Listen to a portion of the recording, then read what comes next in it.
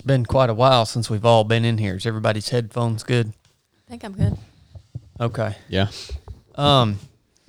Welcome back to the 3 of 7 podcast, everybody. Right off the bat, let's go ahead and establish the fact that people who own Jeeps simply have too much money. People who own Jeeps just have too much money. Let's talk about the people who talk about the people who own Jeeps, that they're just jealous that they don't have the Jeep. No, I mean, we can't all be the highest paid people in the company and have Jeeps. And we can't all live in a little rental house and not own anything either. I just saw tennis lady pull up in her Jeep today at the gym. Tennis lady? Yeah, I call her tennis lady. You know her, don't you, Chili? No. Jessica? I guess. I don't know. You know that's Justin's wife. Yeah, I know that. Yeah. I know. I found that out just the other day, and I saw her pull up in her Jeep. And Why don't we play tennis sometime? where we're going to? All of us. Nate, one of our students at the running camp. He's a tennis coach. Yeah, I know. So we're going to go out there. Maybe we'll make a good YouTube video out of You that. ain't going to go to Alpharetta. No, play I mean, tennis? we're going to go out to the tennis courts here in town and hire him to come up and teach us here. Yeah, if I had my pick of who would coach me, I'd pick him. Is this the Nate, man. one of the first new series where y'all compete? Yeah, we can make it. Yeah. By the way, See how enthusiastic by the way, he was? I want to tell all you guys listening to this freaking podcast, y'all, This freaking podcast. y'all, You need to control your tongue better than that. You know Yeah, what? man. You're saying that pretty flippantly. Yeah. screw you guys, man. Y'all missed out on the running camp. I'm going to go ahead and tell you, it was an epic weekend of training. I want everybody real quick, give Coach Chili a round of applause. Good job, Coach Chili. The running camp, I told Chili this morning, I said, man, that running camp was good for me. It got me fired up about running again. I've ran every day since then. I don't even want to lift weights anymore. I just want to run. Well, praise God for that. Well, it's probably because you ain't no good at it. Bull crap, dude. I could destroy you if I wanted to. So y'all, I'm just going to go ahead and tell you, y'all missed out on the running camp, and we'll do another one. But that was really, really good training. Yeah. We weren't sure. Because we had never done it before. We had the schedule outlined, and we had a general idea of what we wanted it to be. I think it turned out better than what we could have imagined it to be. I mean, It was jam-packed, man, with just solid information, good long runs, shorter runs, sprint-type stuff, core work, classes. It never... There wasn't a lull in it, man. Well, I never knew. I mean, I knew Chili was a good runner, but I never knew how much he actually knew about running. He knows everything about running. He gave all his secrets away. He if really you want did. Chili's secrets, the running camp's the only place you can get them. I was surprised at how much he gave away I in know. that course. Well, I those guys meant a lot to me, man. I wanted to help them out as best as I could. Whatever I have to offer, and it may not be much, I wanted to give it to them. So, Well, you poured it all out. yeah, Greg, Nate, and Nate, man. Yeah. Love those guys. Yeah, I thought it went well, too. Oh, whoa.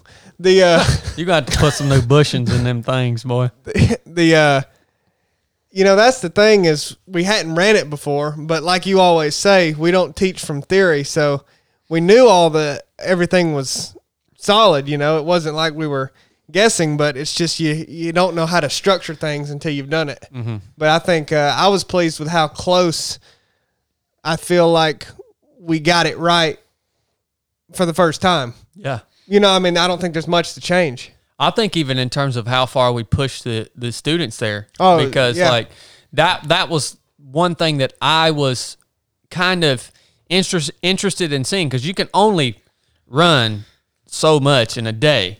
Yeah. Yeah, and all three of our students were pretty much beginner runners. They had been running for a few months, but they hadn't done maybe one of them had done an ultra before, but Yeah.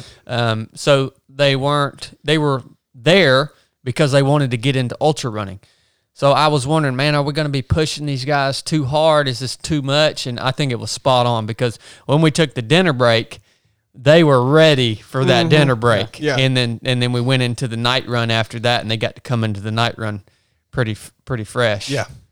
But man, epic training, dude. What's something that each of you learned? Like, I know when I coach or I teach, the people I'm coaching or teaching are usually learning something, but when I'm performing my duty, am always learning as well. Mm-hmm. What's something you each learned from that experience? Whether it was, like you already said, you learned stuff about running and that you've already implemented, but even as an instructor, what's something that you had to take away from?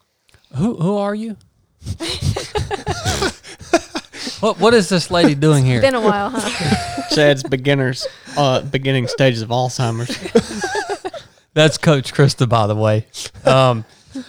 That's really good. You know, It is a good question. and I can answer that from two perspectives, because one thing that I learned a lot from Chili taught a bunch of stuff during our run camp that he's never even shared with me before. So one of the most important things that I learned was when Chili talked to us about strides, which is a specific type of workout that he knows. Workout. It's not a workout. Oh, it's not a workout. Yeah, strides. It's a specific type of training that he knows, and he walked us through it. So that was one big thing I picked up from him, along with many others. The second thing, man, what did I learn as an instructor? You know what I learned as an instructor, or what I was thinking about, because we only had 3 students out there. I thought, you know what?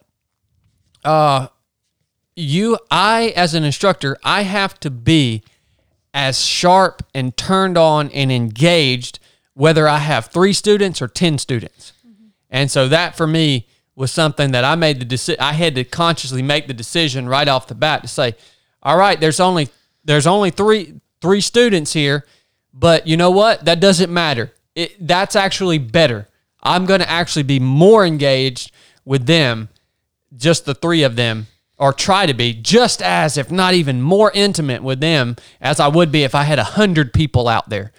And I think that's really important, because I've even caught myself in the past, if I go do a speech or something and, there's 10,000 people listening to the speech, you tend to get more amped up, and you're more you can find yourself being more invested in that crowd than if you're just speaking to 10 people.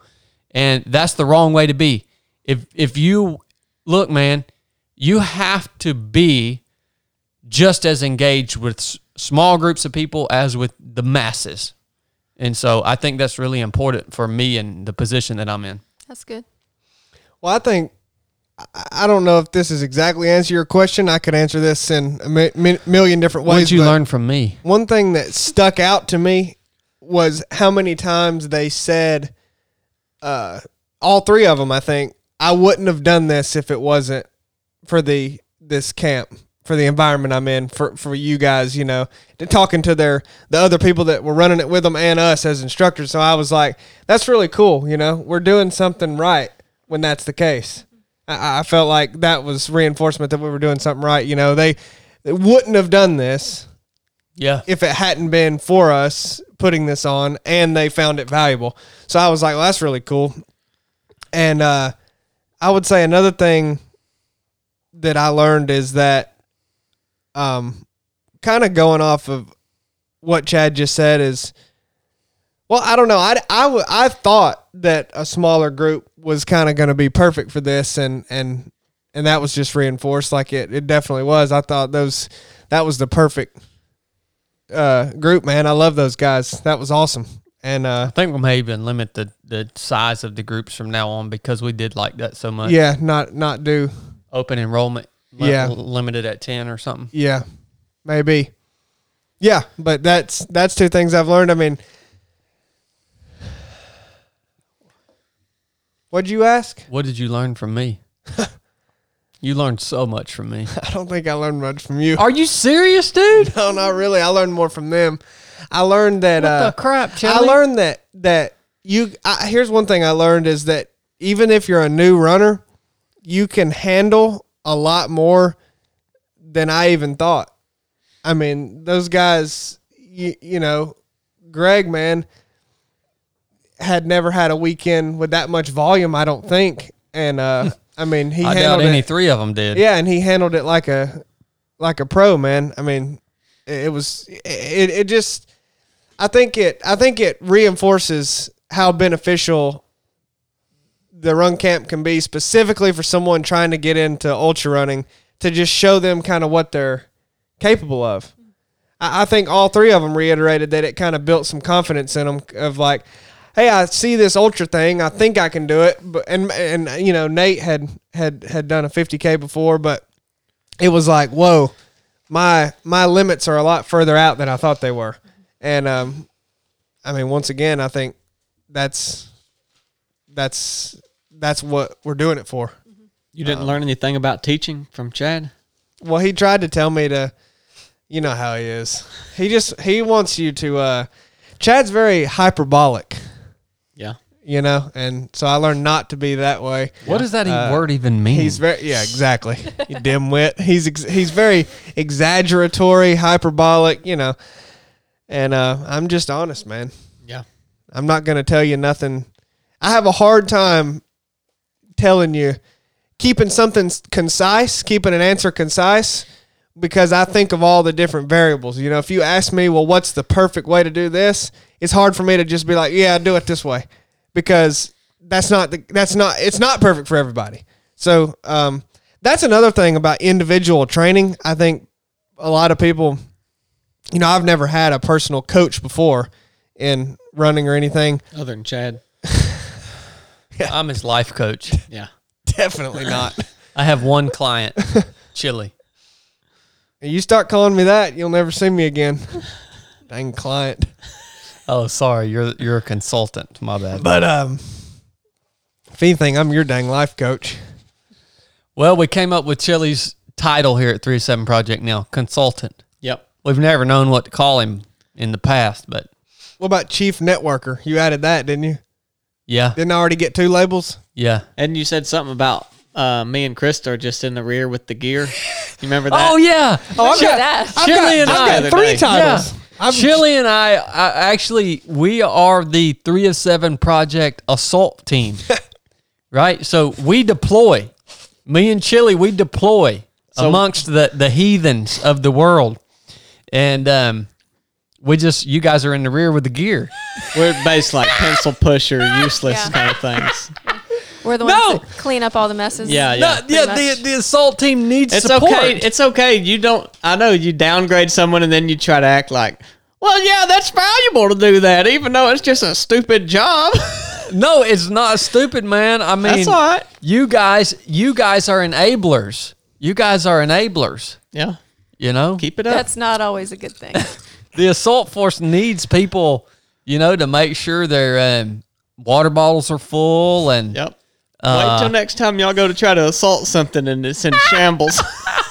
you know, somebody needs to make sure the business vehicles getting paid for. And Oh, our tags by the are way, our expired. tags are expired, Blake. Yeah, on the Fix Suburban. that, please. You bought the Suburban. I didn't. That's your responsibility. No, that's what you got to take care of us. Nope. Take care of us. Take care We of drove for. We drove all the way to Texas in a company vehicle on expired tags. I don't know why you did that. They've been expired too.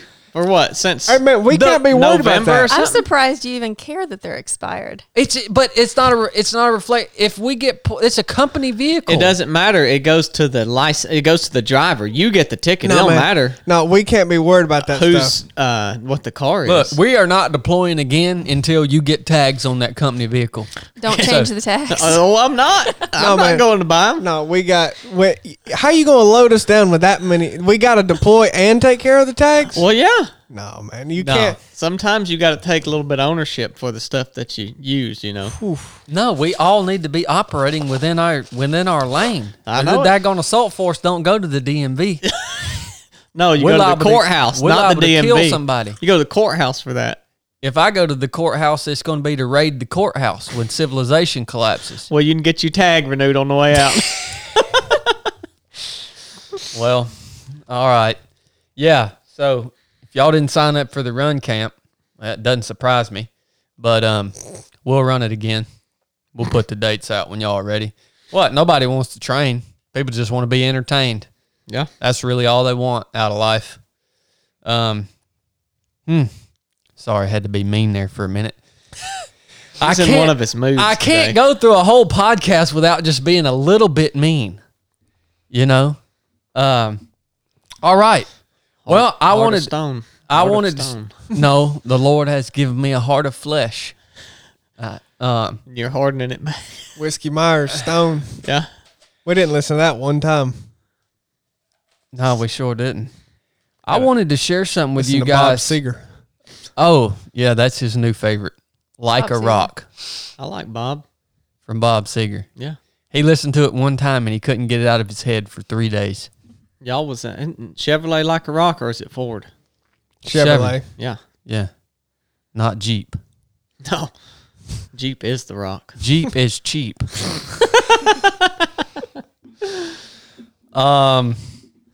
Another announcement. I think Chili's coming out with a live show here soon. Live YouTube show. Trying to get Let's us go set ahead up and with that. release a bunch of things that aren't going to happen and get people excited. I'm coming out with that. Well, I'm gonna be on it with you, but Oh, well, I it's wanted your to- dream. Well, yeah. Well, I mean, I wanted a 10-hour radio show where I just took callers and just in a dark room and just broadcasted from like 10 p.m. to 8 in the morning or something gotta- like that. You got to get a bigger gut before you start doing that. Yeah. I mean, I'd do it. You set it up, I'll do it. And that's the rear you with guys rear want- with the gears. Got to set that up. Yeah, figure out. That's what I was going to talk to you, Blake. You need to figure out how we can get this. You don't camera. tell me what to do. Look, I got something for you. Look, no, I got something for you. You and Krista need to get together and figure out how to get this camera to broadcast. yeah, it's Chili's- easy. You just plug it up and you can use it for a webcam. It's easy to do. Okay, well, get that set up for us. What when you we're done need to with this do, show. all you that have applied for the basic course, Chad keeps telling you send your applications. He's been talking for 2 months. I want to have him filled by the end of May. No, by the end of June. by the That's end my of goal. June. I'm gonna work on that this week. I need to set a couple days aside. I am. So- I've already been working through that in my mind. Well, you need to put finger to keyboard. Well, my computer always gets screwed with, so What are we gonna call that show? 10 full hats with Chad and Chili. I'm not sure yet. You swatting that? Okay, I want to share something with you guys for. I want to share something with you guys from Scripture first, and I want to. Blake brought up the point earlier, and I think we all agreed on it. It's okay every now and then to say, "I don't know."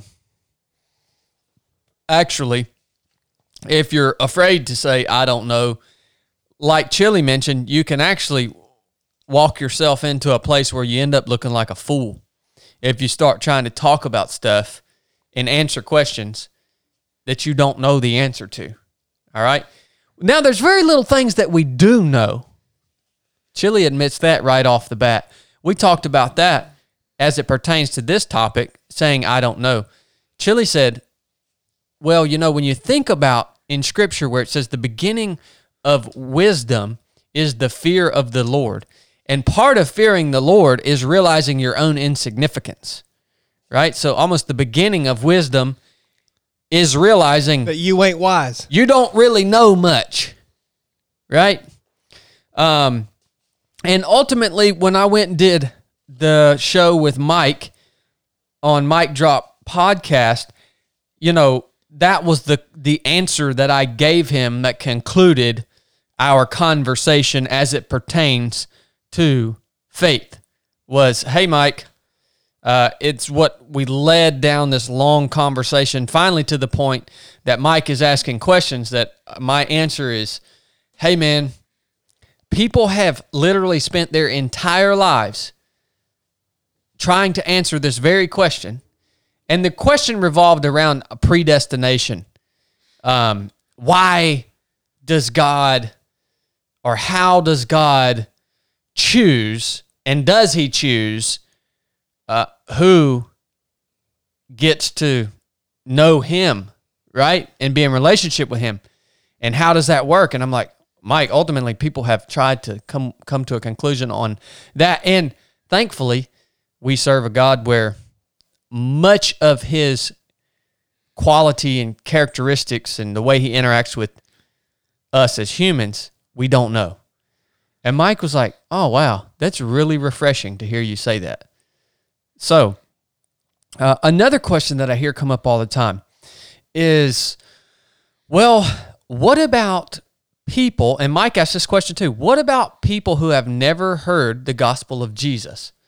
Like, so you, Christian, you're telling me that you have to say this prayer and accept Christ into your heart as your Lord and Savior in order to have eternal life and be reconciled back unto him.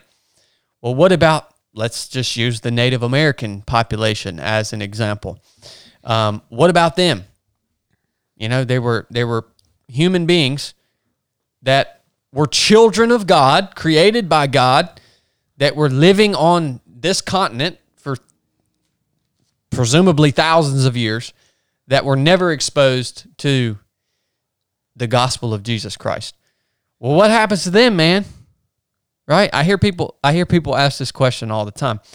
I think that we can draw some conclusions, or we can maybe find parts of Scripture that will help us draw some knowledge of how, maybe not answer that question, but some knowledge of how those people might interact or be judged or whatever, right?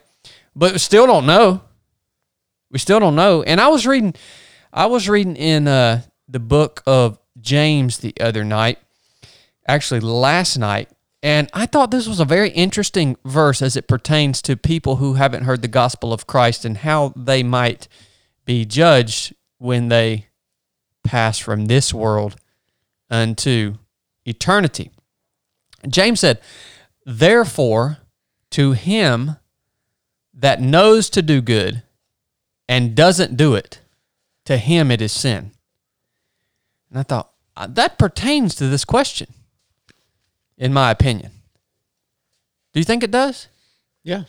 To the person that knows to do good and then chooses not to do it, only to that person it is sin.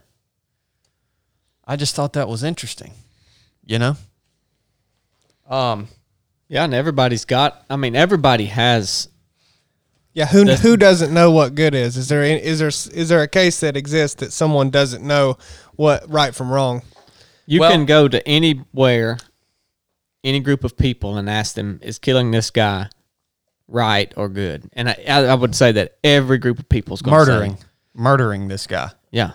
Yeah. No, that's not good. Or stealing or lying or any of that stuff. People make justifications all the time for who it's okay to kill, you know. Nazi Germany didn't think it was wrong to kill Jews. They thought they were doing the world a favor. So, I mean, did they really? Did they actually think that, or what were they demon possessed? Like some people think. I mean, you know, all those questions. Are there cases where someone doesn't know right from wrong? You know, are there legitimate cases where someone in the world, a cognitively developed, grown adult, is doing something that they don't think is wrong, and you're like, no, that's wrong. And they're like, what? Is there actually a case of that?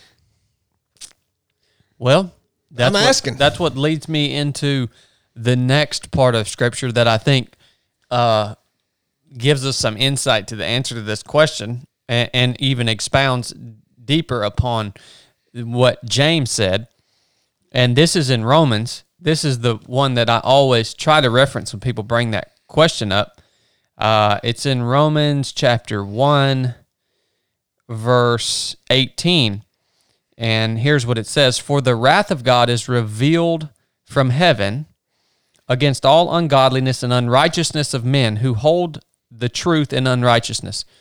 Who, in other words, who have accepted what they know to be wrong as truth, or however you want to interpret that. But that which may be known of God is manifest in them, for God has shown it to them. That to me is alluding to the human conscience, right? That which may be known of God, all good things come from God the Father, our Creator, is manifest in them, I believe, through their conscience, right? And then evidence of a creator, evidence of God, for the invisible things of him from the creation of the world are clearly seen, being understood by the things that are made, even in his eternal power and Godhead, so that they are without excuse.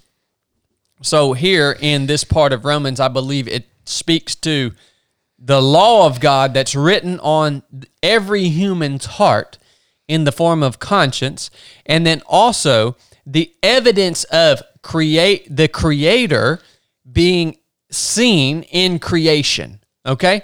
So I have to conclude from what information I have that people who have never heard the gospel of Christ, when they have a spirit just as we do, so when they die and they do come and meet their Creator on Judgment Day, I have to assume that these people will be judged based off of, did they do what they knew to be right, the law of God that was written on their heart, right?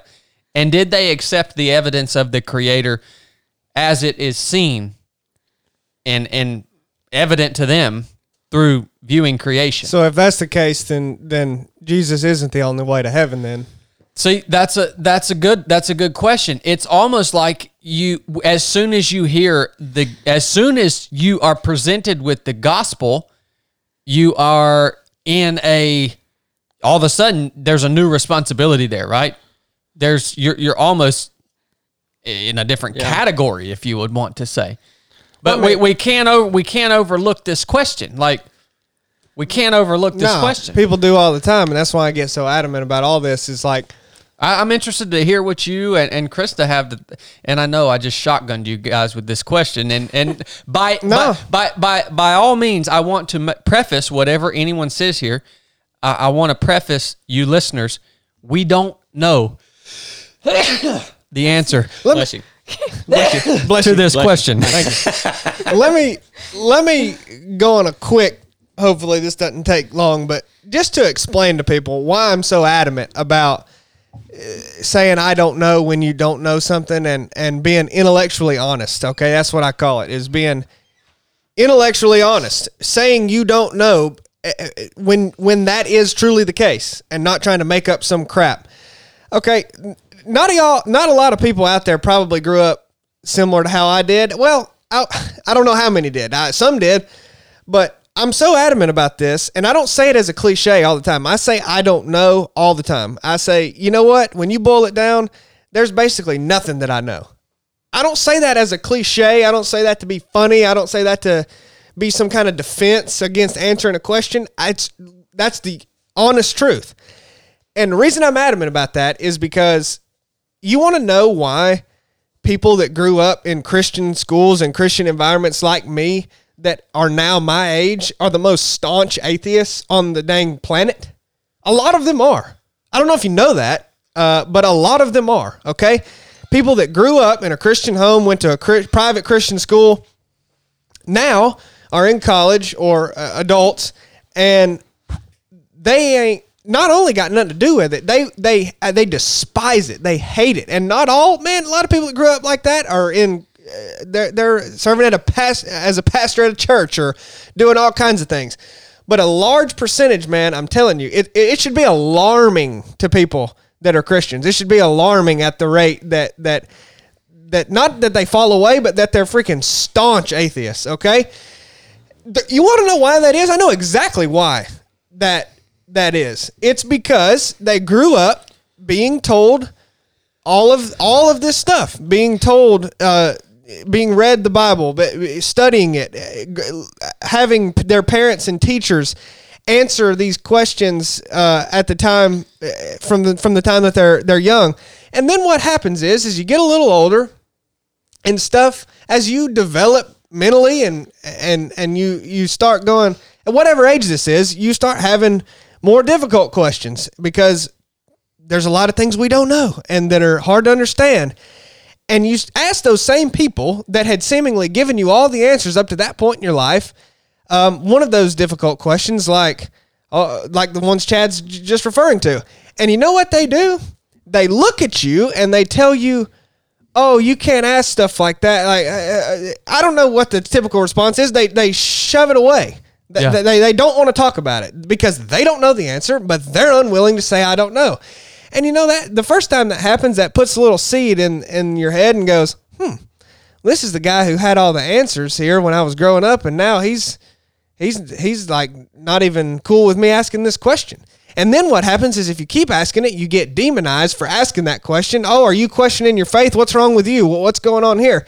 And then that starts to kind of wear on you because the questions don't go away. You still are confused about whatever. And then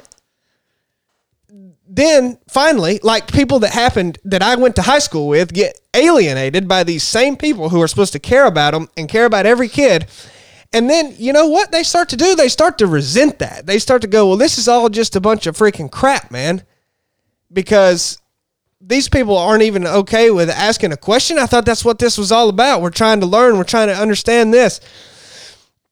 So that's why I'm adamant about being honest when you don't know something, and also having the ability to answer why you believe what you believe. I never articulate this well, but for that same reason that I just explained, I'm so adamant about that, man. If you want to go share what you believe, fully expect that someone will ask you the question of why you believe that.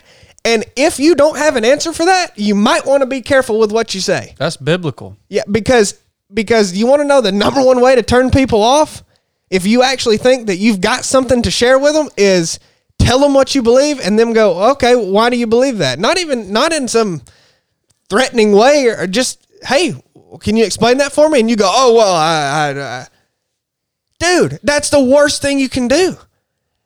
Not even just for their sake, for your sake, man. Why do you not know what it is you believe and can be honest about what you don't? And once again, how I grew up, man, I saw this all the time. A typical conversation with a Christian and a non-believer would go something like this. They would share the gospel with them and, you know, say Jesus is the only way to heaven. And the person would go, oh, okay, how do you know that? And they would say something like, well, you know, the Bible is God's word and that's what it says. And they would go, okay, well, how do you know the Bible is God's word and all that? And then they would just basically go like, well, because it says it is. And they would go, well, that's circular reasoning. That's not exactly a good point of evidence in and of itself to explain why that's truth. And then typically at that point, the Christian would just go, oh, you're just lost. You need to figure it out. You got to repent or you're going to hell. And then someone who's legitimately got questions and trying to understand what this person's trying to tell them is just like, whoa, okay. And that's usually how it would end. I mean, the little bit of pushback that people get, it wrecks them. And I just think that's a huge problem in the world because it's given Christians a reputation that they're stupid. Yeah. And you want to know why? Because a lot of them are.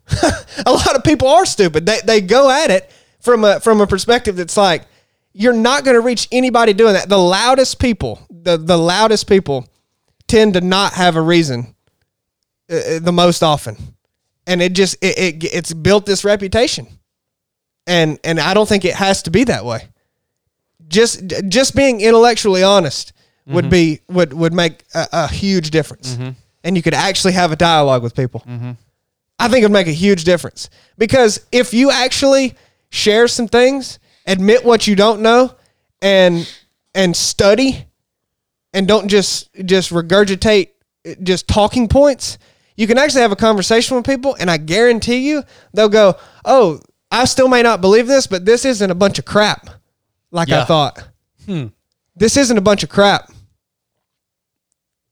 Makes a big difference to me, man. And I've seen it in my life so just so poignantly, man, that it's like that's the crux of the issue with why Christianity is viewed how it is in the culture we live in today. And it doesn't have to be viewed that way, in my opinion. And I know I just went on a rant, but that's why I'm so adamant about all this. Yeah, no, I think you needed to put that out, Chili. And going along with what you said, this is I told you what you said was scriptural. 1 Peter chapter 3, verse 15. Scripture tells us exactly what Chili just said. Sanctify the Lord God in your hearts, and be ready always to give an answer to every man that asks you a reason of the hope that is in you, with meekness and fear. So, beautiful, beautiful exhortation of God's word. Instructor Krista! Can you say anything about this topic?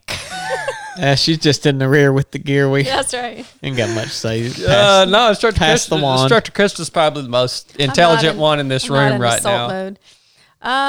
Yeah, I mean, that's a big topic. And I think there are a couple things going on. I think what you led with about, you know, the difficult question. And then I think Chili's honed in on a principle of just humility, you know, which should be a characteristic of a Christian. Even in our conversations about the things we talk about, we should hold some humility. And I think saying, I don't know in anything we're talking about is an extremely important thing, because we need to be honest. That's integrity too. That's integrity. It's not pretending to be something that you're not. I think, unfortunately, to go off of what Chili said, probably many times people answer those questions the way that they do because they haven't actually allowed themselves to go to those places and struggle. They don't hold their own beliefs under scrutiny. Right. And so I think it's hard. I think that's why sometimes it's difficult for people to engage questions like that, because you can't take somebody where you haven't been in anything, like even in running and in other areas of life. You can only take people as far as you've been. And so I think we have to also, as scary as it is, allow ourselves to be raw before God, and I think we can try to stay in those safe places and not look in those dark corners sometimes. And so then we don't know how to answer those questions, or even if we don't know how to answer them, how to empathize with somebody's doubts or somebody's questions. And so I think it's important for us to exercise those things as well, because that actually builds humility, because that takes you to places where I know what you're feeling, I know what you're thinking, and that's a scary place, and I don't know. Like, there's mystery. The Bible says the gospel is mysterious, and so I think we have to be honest about that. Doesn't mean that we throw out truth and we say, well, there's no absolute truth, or this can't be true because there's some gray here, or there's some unknown. That doesn't make something untrue just because there are some unknown things, but it can help us to have humility and be honest about that. So, so that's one response, just to kind of what Chili was saying. Mm-hmm. Well, yeah. And just think through, and not always feel like there has to be a conclusion. Like that, I think a lot of times just in life in general, people get very outcome focused instead of allowing themselves to be in a process. And that can hurt even in marriage, you know, when you're communicating with your spouse and you get really focused on a particular outcome of a conversation, instead of just stopping and being an active listener and not really focusing on getting a particular outcome. And I think we do that in a lot of areas of life, and we can do it even in our relationship with God or in discussions with people where we get very outcome focused. Like, there's discussion, I need to come to a conclusion. We can do it in politics. My gosh. Yeah. And so I think not being outcome focused and allowing yourself to be where you are and engaged in the conversation can be helpful. Even in the question you asked, you know, like you said, shotgunned the question. So I haven't thought about it. My mind's kind of going in different directions. And so my thoughts aren't very organized or clean, but I can still talk to you about it. Yeah. And we can have an understanding of, like, we are kind of externally processing this right now. I don't have to feel pressure to say the right thing or come to a perfect conclusion, and which can be hard on a podcast, because I know we're going to stop the podcast and that's what people are going to be left with. And I might continue to think about it, and I might say, darn it, I wish, like our discussion about the Bible the other day, I walked away and I was like, that was horrible. Like, I didn't talk about, you know, eisegesis, exegesis, how to interpret scripture with scripture, hermeneutical principles. Like there are all these things that later came to my mind that I was like, this would have been more helpful or would have clarified things for people. But I can't go back and do that. So it can be scary to just process with people. So you have to have a sense of trust too in those conversations, whether it's us talking here or maybe an unbeliever or a skeptic or somebody who's curious talking to somebody who believes. You have to have a level of trust with that other person too, that they're going to take you on good faith and they're going to say, this is just a conversation, and not have the attitude of you're coming into a conclusion and I'm coming into a conclusion, but it needs to be an open conversation that has a hint of a potential for continuation. Like I want that person to be able to come back to me and say, hey, I wish I would have asked you this, or what did you mean by that? And I think just generally in society right now, we don't have that attitude toward each other. And so it would be good to foster that open communication as well. Anyway, but on your question about like, if Jesus is the only way, what about these people who haven't heard the name of Jesus? And that is tricky. I think where my mind went a little bit was, in the Old Testament, before Jesus came, there were people who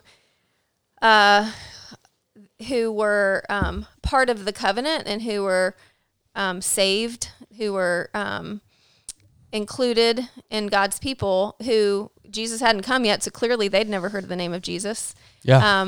But that's part of the story, is that's pointing toward Jesus, and so they were saved by their faith in one to come, the faith in the Savior. And so I think there's evidence that God saves, not just based on the name of Jesus, but there were types in the Old Testament pointing forward to Christ. So there was a kind of faith that archetypes, yeah, that the covenants were leading and pointing toward one who would be the one that was without sin, who was the perfect sacrifice. And so there's evidence there of a people existing and being saved prior to Jesus coming. I think Scripture also talks about how, like the passage in Romans you mentioned, I thought of that, and how creation is evidence. So we have special revelation, theological terms, the Bible, Scripture that's been written down, especially revealed to us. And then there's something called general revelation, which is God is written all over creation. The rocks cry out to him. And so I think that can be evidence of God. And I think that I just lost my train of thought. There was something else I was going to say. So I think there are things that point to Jesus. And I know what I was going to say, connecting it with creation, because what about the very first moment of creation? And Jesus clearly didn't exist then, right? How can somebody believe way back? And the Bible talks about the book of John talks about how in the beginning was the Word, and the Word was with God. The Word was God, the Word was with God. And so Jesus existed at creation. And so he is the Word. The creation came to be through God speaking. And so Jesus existed.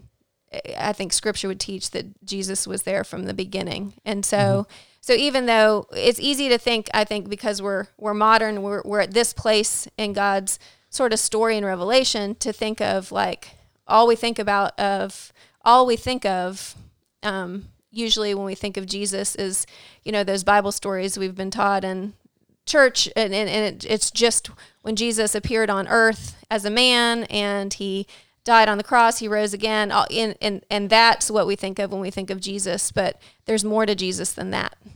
And so I don't know, just with your shotgun question, that's kind of where my mind went, were just some of those things that sometimes we limit ourselves to a certain angle when we look at Jesus, or a certain time period, but he existed even before he set foot on earth. Yeah. So. Yeah. No. Wonderful. Where I go. Wonderful. So. Yeah. We a lot of times people reference our beliefs as our faith, right? And faith is that's what people call it essentially when they, talk about this stuff. Like, Which isn't that the absence of knowing? and that's what I'm saying. When you analyze what Scripture says faith is, it is the absence of knowing, right? Essentially, or not being able to see the absolute conclusion. In Hebrews chapter 11, verse 1 says, "Now faith is the substance of things hoped for, and the evidence of things not seen." All right? You don't have to hope for something that you know. If you know, like those things that you know the answer to, you don't have to hope for that. So when you analyze what the nature of faith itself, which is a huge component of your relationship with Christ, the creator of the universe, the very foundation or one of the elements of faith is hoping for things that you don't know or you don't see, right? I'll never forget having a conversation with some teacher when I was a wee lad. I don't know how young, but they said something about like, "Do you know this?" I don't even know what the point was. And I went, "Well, no, we don't know that." And she was like, "Oh yeah, yes, we do. You need to know that." And I was like, "Well, do you know it?" And she said, "Yes, I know that in my heart." And I was like, I just remember looking at her and saying, "Well, no, I think that's the whole thing is we don't know that, but we believe it. We put our faith in it." She was like, "No, you need to know it." And I said, "I don't think you know what faith means." And I'll never forget that. Like, I legitimately had that conversation. I don't know how old I was. And then I remember going home and thinking about that. Like, yeah, is that not what faith is? Yeah. You can't know it. The word know means something. K-N-O-W. That means something very specific. And it's different than faith. Yeah. You see what I'm saying? I don't know. I think people really mesh those two together, really conflate those two words and the meaning of those two words. And I don't know. I think that's part of being precise in your speech as well, is differentiating those two. And you can't say, "I don't know," unless you know what that means. I don't know, man. See how I just said that? Well, no, that's wonderful, man. And guys, I hope you're encouraged by this conversation because I guess one of the most encouraging aspects about this conversation, as you think about how much we don't know about the nature of God, you might feel discouraged, but I want you to know you should actually be encouraged that your creator is so much bigger than what you can comprehend. Like, I'm encouraged by that.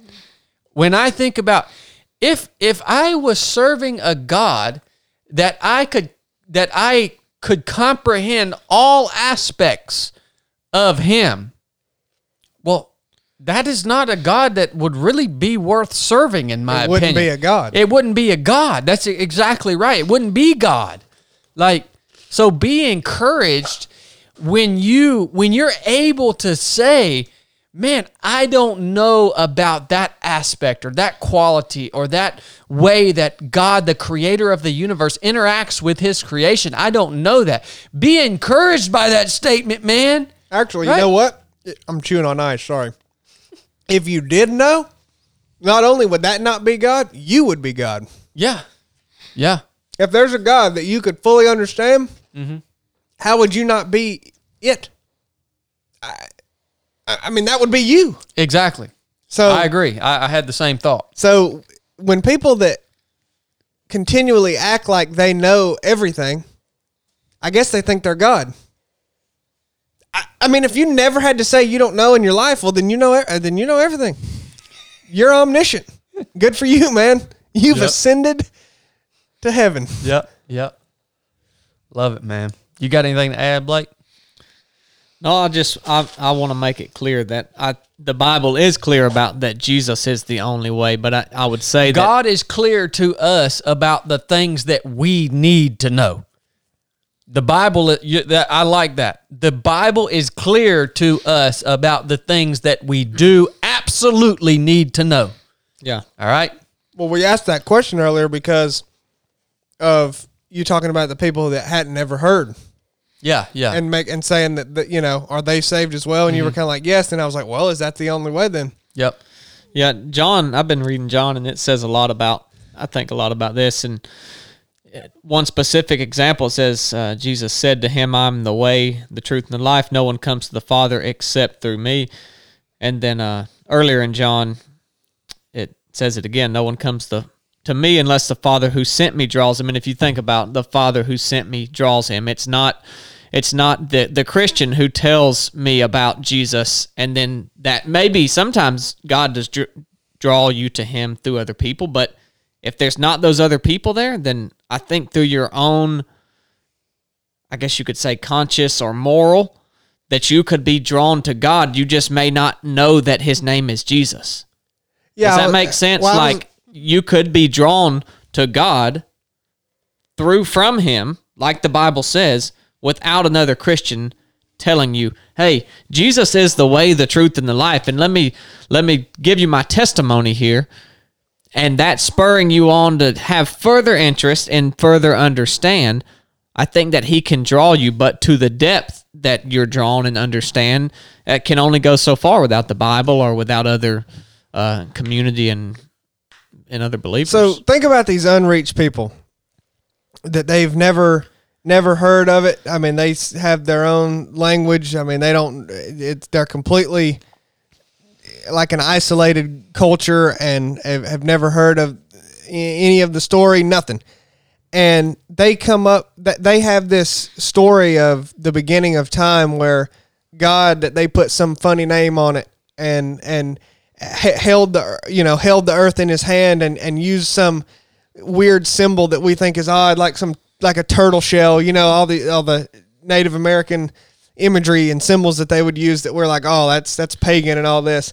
What if they're talking about creation, man, but they didn't have the terms that we use? Yeah. And what if they get to a point where they recognize, oh, this is wrong and this is right, and I'm going to choose to do right, but I know that there's something in me that is evil and separates me from that creator, and I need a savior, and I don't know, they don't know the name, but they it's that redemptive story. Yeah. You know what I'm saying? Yeah, like, I mean, I think is that not what are they missing then? The actual name? Well, that's exactly what I'm getting at with this is no one comes to me unless the Father who sent me draws him. Now, how he draws you, who knows? Like, That's where the mystery is. yeah, just like Chili said, they could have found it, like had everything except the name Jesus, unless someone told them, yeah, I mean, I could see it being totally plausible that you reached an unreached people group, told them the story of Jesus, and they were like, who? And then you told them what he did, and they were like, I've heard that. Oh yeah, that's a lot like what we're talking about. You see what I'm saying? Yeah, you're just calling it Jesus, and we're calling it turtle shell. I don't know where they would, how that's imprinted on their heart or whatever, but Yeah. I mean, I think there's something written on every human that is like this need for a savior. I mean, it seems like that. I mean, I don't know. There I go again, but it's odd, man, and it's I mean, that also gets into more hard questions too of if he does kind of intervene in that person that hasn't heard and he doesn't intervene in someone else. It's like, oh, how does that work? The choosing, like you mentioned predestination earlier. Then that obviously the difficult questions will never end, but those are all interesting thoughts for sure. You know what else it brings up in me is even just as a Christian, in those feelings of right or wrong, as they come down to more, I guess debatable, like is this right or wrong? Yeah. And really being in tune and knowing, I say knowing, but understanding what God is showing you and yielding to that. Because that's putting myself in the same position that someone that didn't know about Jesus, who the Father is drawing him through their own conscience, and they have to say, man, all this is going on over here, but I really feel like this is right. in my heart. And for them to have to yield to that is similar to us having to yield to these smaller, more minuscule things in our life that come up, maybe like this whole Santa Claus thing or the white lie, and yielding to that inside of you and saying, well, you know, I know lying's wrong, but in this case, is it okay? And yielding to that inside of you that's really telling you, hey, you know that that's wrong. At the roots of it, it's this. Yeah. And are you going to yield to that or not? And I think that that's a lot how someone else would feel who is being drawn to God through him without someone else telling them about Jesus, you know? Well, I definitely don't want to, you know, preach some false gospel here when I ask this question or cause somebody to stumble or whatever. Don't worry, you got Krista there beside you. She'll stop you. Yeah, because I always worry about that. But these people who you're like, okay, well, they haven't heard the story, they don't know the name, but they know all these. Like I mean, we've already said it. Really, all these points of, they know right from wrong, and they want to choose to do right, and they choose or they recognize, okay, I can't do this on my own. I have evil within me that separates me from God, and I need a savior, and I'm going to choose to die to myself. I mean, what are they missing really at the heart of the gospel story at that point? The actual name? Well, they weren't there. They haven't heard it. I mean, so what are they missing then at that point? You know what I'm saying? I mean, it's just a question. Yeah, and that goes back to not knowing if it's just the name. When the Bible says no one comes to the Father except through me, then they're coming to God through Jesus. They just don't know his name is Jesus. So that, I think that's where the line, you know, where you talk, that's where this discussion happens. Not, is there another way to heaven aside from Jesus? That question, I think we can all agree, is clearly stated multiple times in the Bible. But whether or not they know the name, I think, is kind of the difference there. Mm-hmm. And yeah, I'll leave it at that. I mean, yeah, it's a tough question. I really like the way Chili just put it, though, and of talking about those, if you would call them native or primitive cultures throughout human history, that human nature itself, in other words, the imprint of God on us, right, will actually, if you yield to that, will lead you, no matter what, to the realization that there is something inherently wicked within you. yeah. Yeah. That's really good, Chili. That's really good, man. All right. Let's take a quick break.